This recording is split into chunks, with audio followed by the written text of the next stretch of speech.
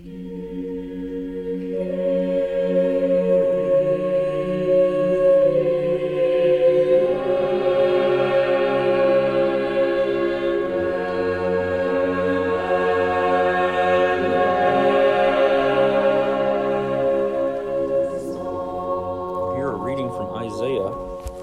35.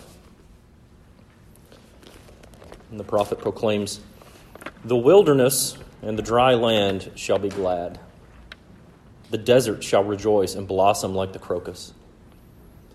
It shall blossom abundantly and rejoice with joy and singing. The glory of Lebanon shall be given to it, the majesty of Carmel and Sharon. They shall see the glory of Yahweh, the majesty of our God. Strengthen the weak hands and make firm the feeble knees.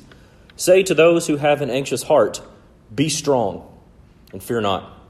Behold, your God will come with vengeance and with the recompense of God. He will come and save you. Then the eyes of the blind shall be opened, and the ears of the deaf unstopped. Then shall the lame man leap like a deer, and the tongue of the mute sing for joy. For waters break forth in the wilderness, and streams in the desert. The burning sand shall become a pool, and the thirsty ground springs of water. In the haunt of jackals, where they lie down, the grass shall become reeds and rushes. And a highway shall be there, and it shall be called the way of holiness.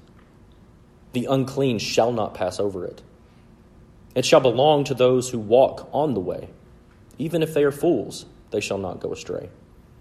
No lion shall be there, nor shall any ravenous beast come upon it. They shall not be found there, but the redeemed shall walk there. And the ransomed of Yahweh shall return and come to Zion with singing. Everlasting joy shall be upon their heads. They shall obtain gladness with joy, and sorrow and sighing shall flee away." This is the word of the Lord. Thanks be to God. Hallelujah. If you would, please join me in prayer. Heavenly Father, Lord, we give you thanks and praise for this day. Lord, we thank you for this season of Advent, Lord, where we can anticipate, Lord, the celebration of the incarnation of Christ, even while we look forward to his return. Lord, we pray for those among us who are sick, Lord, those who are mourning. And we pray, Lord God, in their absence, Lord, that, Lord, we would remember them as we continue to worship. And Lord, we pray, Father, as we consider what you have inspired through your Spirit, Lord, that you would open our minds and our ears and our hearts to perceive and to understand and to believe what is being proclaimed about you and about the Lord Jesus Christ. And we pray these things in his name. Amen. Well, we've had a bit of a week, right? We have a few folks that are out sick. For those that are in Sunday school, and this is not me saying, look at me, but I'm also a little sick, so I beg your pardon as I deal with this, right? We went to Louisville this week, and I was around all these people, and we were all shaking hands, and everything else was going on. So, it's just that time of year, right? So, but it's really interesting that today is the day of joy, because we can still understand that his word will not return void, even those that are unable to be here to light the candle and to read the scriptures.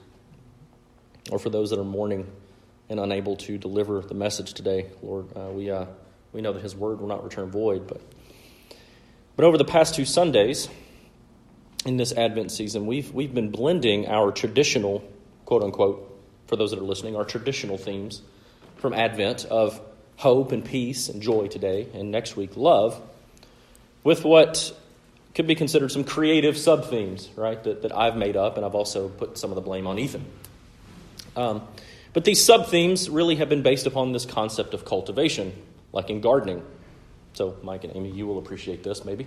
Or I've got it totally wrong, and you can laugh at me afterwards. But because as we've noted, though, with cultivating, these Isaiah texts that we've been looking at in the sermon time, are really cultivating our hearts and our minds as we begin the Christian New Year, which begins with Advent. And so as we consider the theme of hope, in Isaiah chapter 2, verses 1 to 5, this served really as the tilling of the ground, as the stirring up of the soil of our hearts. And then last week, in the second Sunday of Advent, we attempted to make sense of the peace of Advent in Isaiah 11, 1 to 10. And it served really as a threefold purpose text of as seed and as water and as food within this cultivation sub-theme. And so now today, with our main theme being joy, I think this theme of joy really goes extremely well with these sub-themes of cultivation, because this week, now that the soil of our hearts has been tilled, it's been stirred up, it's been planted, it's been watered, it's been fed, we are now able to see the flowering or the blossoming that occurs right before fruit begins to form on the plants and the seeds of our hearts. So this is where I may or may not have it right. I just know from my own observations, right? But this past gardening season, I planted a lot of squash and a lot of zucchinis and a lot of cucumbers.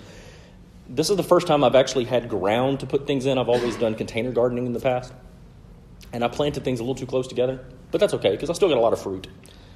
But you'll notice when you garden, whether it be in containers or it be in the ground, a lot of vegetables, and this may be the case with all vegetables,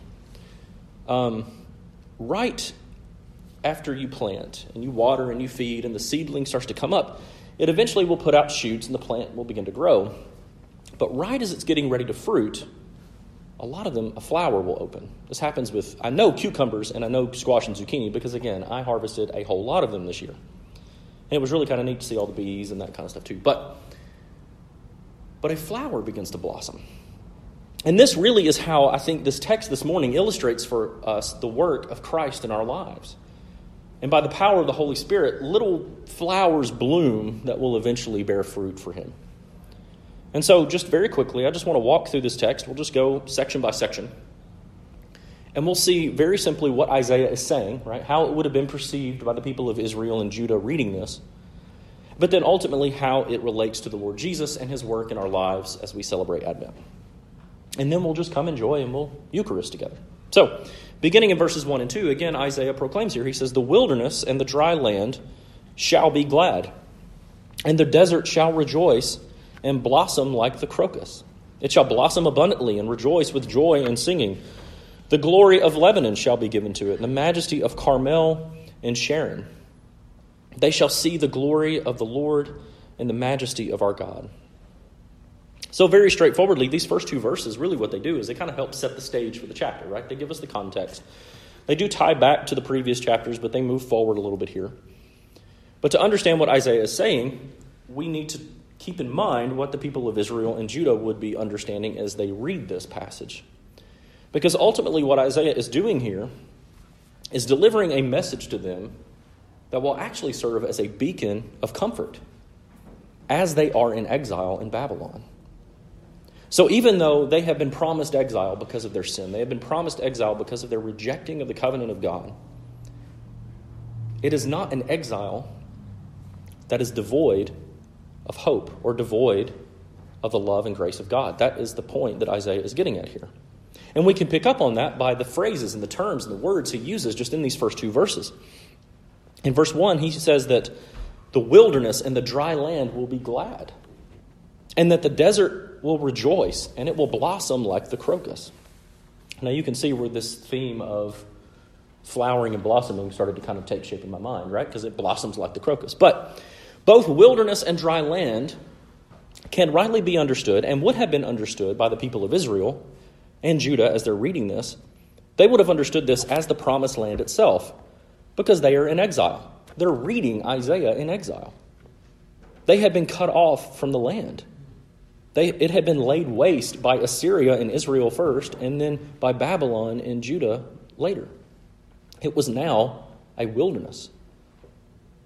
And these terms, desert and wilderness, were also terms that were not unfamiliar to them in their history. Their minds would have immediately thought about their 40-year wandering in the wilderness during the Exodus. But they would have also thought about the land itself more than the fact that it was laying waste because of Assyria and Babylon. They would have also thought about certain regions of the land. The wilderness, the Judean wilderness was very rocky and craggy. It was mountainous. This is where Christ was tempted in the wilderness. The southern portion of the land is called, depending on who you ask, the Negeb with a B or Negev with a V. Depends on how you pronounce that Hebrew letter. But it is dry. It is desertous.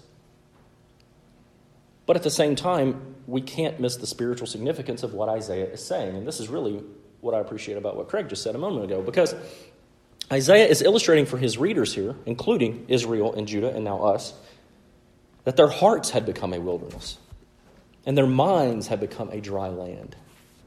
For all intents and purposes, they had abandoned the Lord and they had abandoned his covenant with him. Their spiritual lives had become as barren as the desert. And by the time they end up as slaves in exile, they finally begin to understand this. And as Isaiah proclaims here, he says they can actually praise the Lord God even in their exile because there is still cause for joy.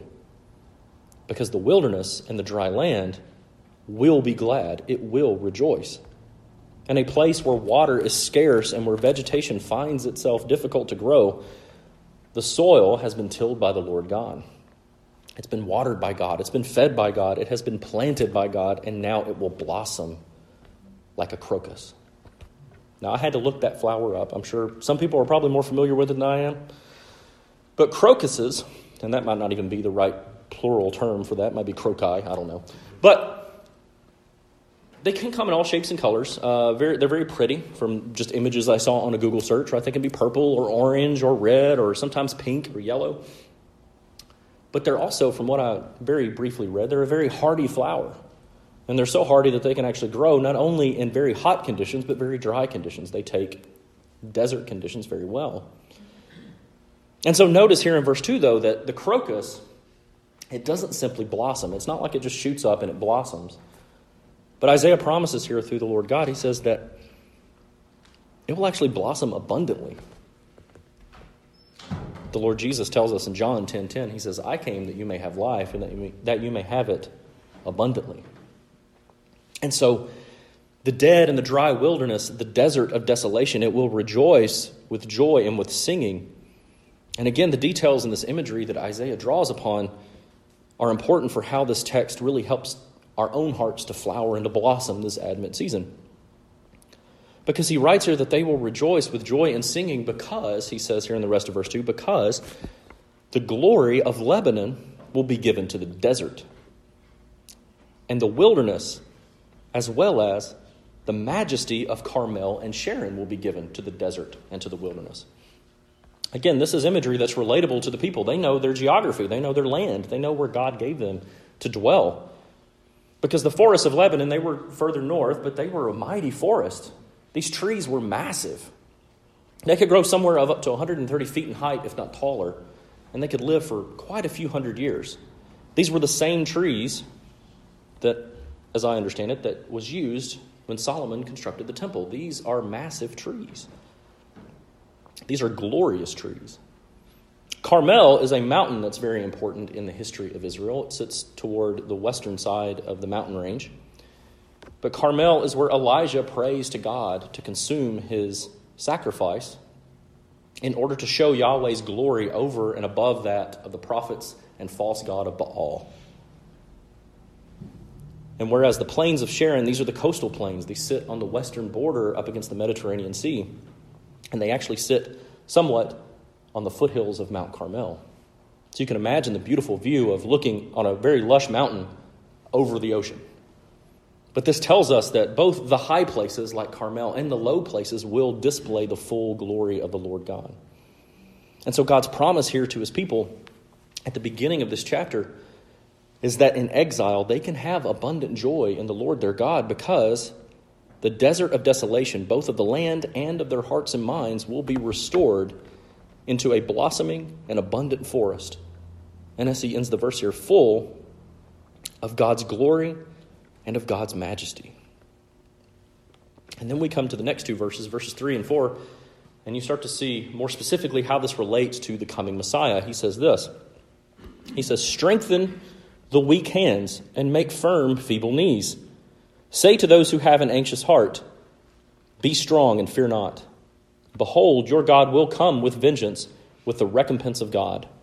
He will come and save you. So let's continue working out of this context of exile. By the promise given through Isaiah, what the people of Israel and Judah would have understood him to be saying here is that when the exile is over, weakened hands will be made strong. Feeble knees that are riddled with pain and arthritis, they're going to be restored. They're going to be made firm. They'll be able to stand up straight. Their slavery in Babylon would be at an end. Their aching hands and knees will rest. Their hunched backs, formerly burdened with the weight of slavery, will stand up strong and straight. But again, there's a very intentional spiritual significance underneath this text at work. Those whose hearts are weak and feeble, as well as anxious, will also be made strong and will be restored. Not just because the exile in Babylon is over, but because God himself is coming. Yahweh is coming. Messiah is coming. He tells them, have no fear, because God himself will come, and he will come with vengeance, to pour out his vengeance upon their enemies. He will come and he will bring with him recompense or repayment for the deeds that they had done to them. He will deliver his people from their captors and repay their captors for the evil that was committed against them. One church father writes here, he says, by recompense, Isaiah means that Christ will satisfy the justice of the Father. He will redeem the world, but he will also refute all false interpretations of his word, and he will bring Satan into subjection. Justin Martyr goes even further. He says this. He says that the actions of Christ must be seen alongside the rule of all the Scriptures. We can see here that Christ's work consists of two actions. It consists of preaching and power. And so in power, through the proclamation of himself as the incarnate Word, not only would the people return from exile, and not only would their captors be overthrown, but even more so, the Messiah himself would overthrow and has overthrown the domain of the ultimate captor of God's people, Satan, the prince of this world. And Christ himself has come, and he will come again, as we proclaim in the Creed every week. He will come again, bringing with him recompense and vengeance to deliver his people from the captivity of Satan and hell and sin and death itself. He even proclaims this of himself in Revelation 22:12. He says, behold, I am coming soon, and I am bringing my repayment with me. Now, this is not just a hopeful promise given to Israel and Judah as they're laboring in exile in Babylon, but this is also given to us in the church as we live in exile now.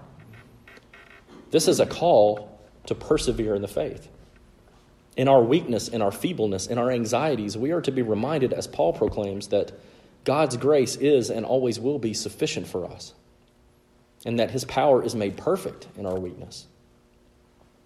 So be strong and do not fear. Or another way of saying this is have joy this Advent season. Rejoice in the new Christian year, and let the tilled and planted and watered and fed soil of our hearts blossom and flower in the hope and joy of the Lord Jesus Christ. Because Christ has come in the flesh, and he has brought vengeance and recompense upon the evil one. And he's done so by his work on the cross and by his resurrection from the dead. But then, if that wasn't enough to make you joyful, Isaiah doesn't stop, right? He goes on in verses 5 through 7, and he just keeps piling it on. What he does here is he shows us how we can be joyful for what has already been fulfilled in the first advent of Christ. Listen to what he says in verses 5 through 7. He says, then the eyes of the blind shall be opened, and the ears of the deaf unstopped. Then shall the lame man leap like a deer, and the tongue of the mute sing for joy. For waters break forth in the wilderness, and streams in the desert. The burning sand shall become a pool, and the thirsty ground springs of water. And in the haunt of jackals where they lie down, the grass shall become reeds and rushes. Again, there is both what I would say, I'm going to call it a literal reality, but I had a hard time with terms here because there's a literal and a spiritual reality, but the spiritual reality doesn't mean that it's also not literal. So it's just hard to make those terms in my brain this week. But I want to point out the literal and the spiritual reality. Because literally, we can understand that this has literally been fulfilled in the first coming of Christ. These things have happened. These things took place in the earthly ministry of Christ. But they also continue to take place in the ministry and the life of the church as we read through the book of Acts and as we read throughout church history. But again, pay attention to the spiritual reality at work underneath just these three verses. The blindness of our hearts have been regenerated and opened to faith and belief in Christ. We now have eyes to see. The deafness of our ears have been opened. They have been regenerated to hear the gospel and to comprehend it. We have ears to hear. This is a reality that causes us to leap with joy. We are no longer lame, but it is a work of the Spirit that also unbinds our tongues so that we are no longer mute, but so that we can also boldly proclaim these truths to the world so that the same process can continue on over and over and over again. As one of the fathers writes here, he says, although as blind men we had no bodily eyes, we now have the vision of faith and heart with which they are able to see the true and eternal light, and about whom it is written, he is the true light coming into the world. And so because of this work, we see here at the end of verse 7, life and abundance and blossoming and flowering, all these things take place. The dead and lifeless desert becomes a pool of refreshing water. The dry land overflows with springs of life-giving water. The crags and the rocky mountain dens of wild dogs instead becomes a place full of reeds and rushes. This becomes a place of abundant life. And then finally, in these last three verses, 8 through 10, we can see how this joy leads to the flowering or the blossoming for us as the church. Again, Isaiah, he uses very particular key words and phrases to help us in our understanding. First, in verse 8, he uses a very familiar phrase that should be very familiar to us New Testament readers. He says this, and a highway will be there, and it shall be called the way of holiness. He uses this phrase, the way. So he notes here that the way of holiness, Isaiah proclaims here that there will be a highway called the way of holiness that shall be in the land at the return of the exiles, and it shall belong to those who walk on it, noting that even if they are fools, the highway is so very clearly marked that even the most absent-minded fool would not miss it and cannot go astray from it once he is on it. Jesus proclaims in John 14, he says, he is the way, the truth, and the life. No one comes to the Father except through me. In Acts chapter 9, verse 10, the earliest of the early church called themselves followers of the way. And a highway shall be there, and it shall be called the way of holiness. Christ is this highway. But notice, right in the middle of the verse, there's a condition placed upon those who walk upon the highway of holiness. Isaiah says here, he says, and a highway shall be there, and it shall be called the way of holiness, but the unclean shall not pass over it. What he's saying here is that the unrepentant shall not walk upon it. They shall not walk upon it. Instead, it only belongs to those who walk on the way. And so this should remind us of some very specific conditions that Christ places upon his church. He tells the apostles, further in John 14, he says, if you love me, then you will keep my commands. If anyone loves me, then he will keep my word. And my Father will love him, and we will come to him and make our home with him. But whoever does not love me does not keep my words. And then John himself repeats the same teaching in 1 John chapter 1, 6 and 7. He says, if we say we have fellowship with God while we walk in darkness, we lie and we do not practice the truth. But if we walk in the light, as he is in the light, then we have fellowship with one another, and the blood of Jesus, his Son, cleanses us from all sin. So the reason why the unclean cannot walk upon or pass over the way called holiness is because the unclean are unrepentant. They are still held captive by the evil one and their sins. They do not love Christ. And the proof that they do not love Christ is because they do not keep his commands. And instead, as John says, they walk in darkness. But as Isaiah explains here, he says the way is very clearly marked. And one simply needs to follow the way, and he or she will not go astray. I didn't mean for that to rhyme, but it rhymed anyway. But then notice in verse 9 how safe this highway of the way called holiness will be and is now that Messiah has come. He goes on, he says, no lion shall be there, nor shall any ravenous beast come upon it. They shall not be found there, but the redeemed shall walk there. He said, if you recall from last week in chapter 11, one of the many marks of the outcomes of Christ's righteous judgment is that among all animal kind and all mankind, there will be a pre-fall peace. The highway called the way of holiness is a highway of joy because it is a highway of peace. No violent creature, no robber will molest those who walk on the way because only the redeemed walk upon the way. No one else walks upon the way. The redeemed walk upon the way. And the way himself has brought joy and peace. And so because of the safe and clearly marked highway, Isaiah proclaims in verse 10 that the ransomed shall return. Now this is both a promise of return from exile for Israel and Judah, but even more so, this is a promise that is fulfilled in the person and work of the Lord Jesus, because Christ himself has ransomed those who walk upon the way. In Mark chapter 10, verse 45, he even proclaims, the Son of Man came to give his life as a ransom for many. In 1 Timothy 2, 5 and 6, Paul reminds Timothy of this same joyful truth. We looked at this verse back over the summer. He says, for there is one God and there is one mediator between God and men, the man Christ Jesus, who gave himself as a ransom for all. So those who have been ransomed by Christ shall walk upon the highway called holiness to its ultimate destination, as Isaiah proclaims here at the end of verse 10. This is a place where there will be everlasting joy and gladness. This is a place where sorrow and sighing shall flee away.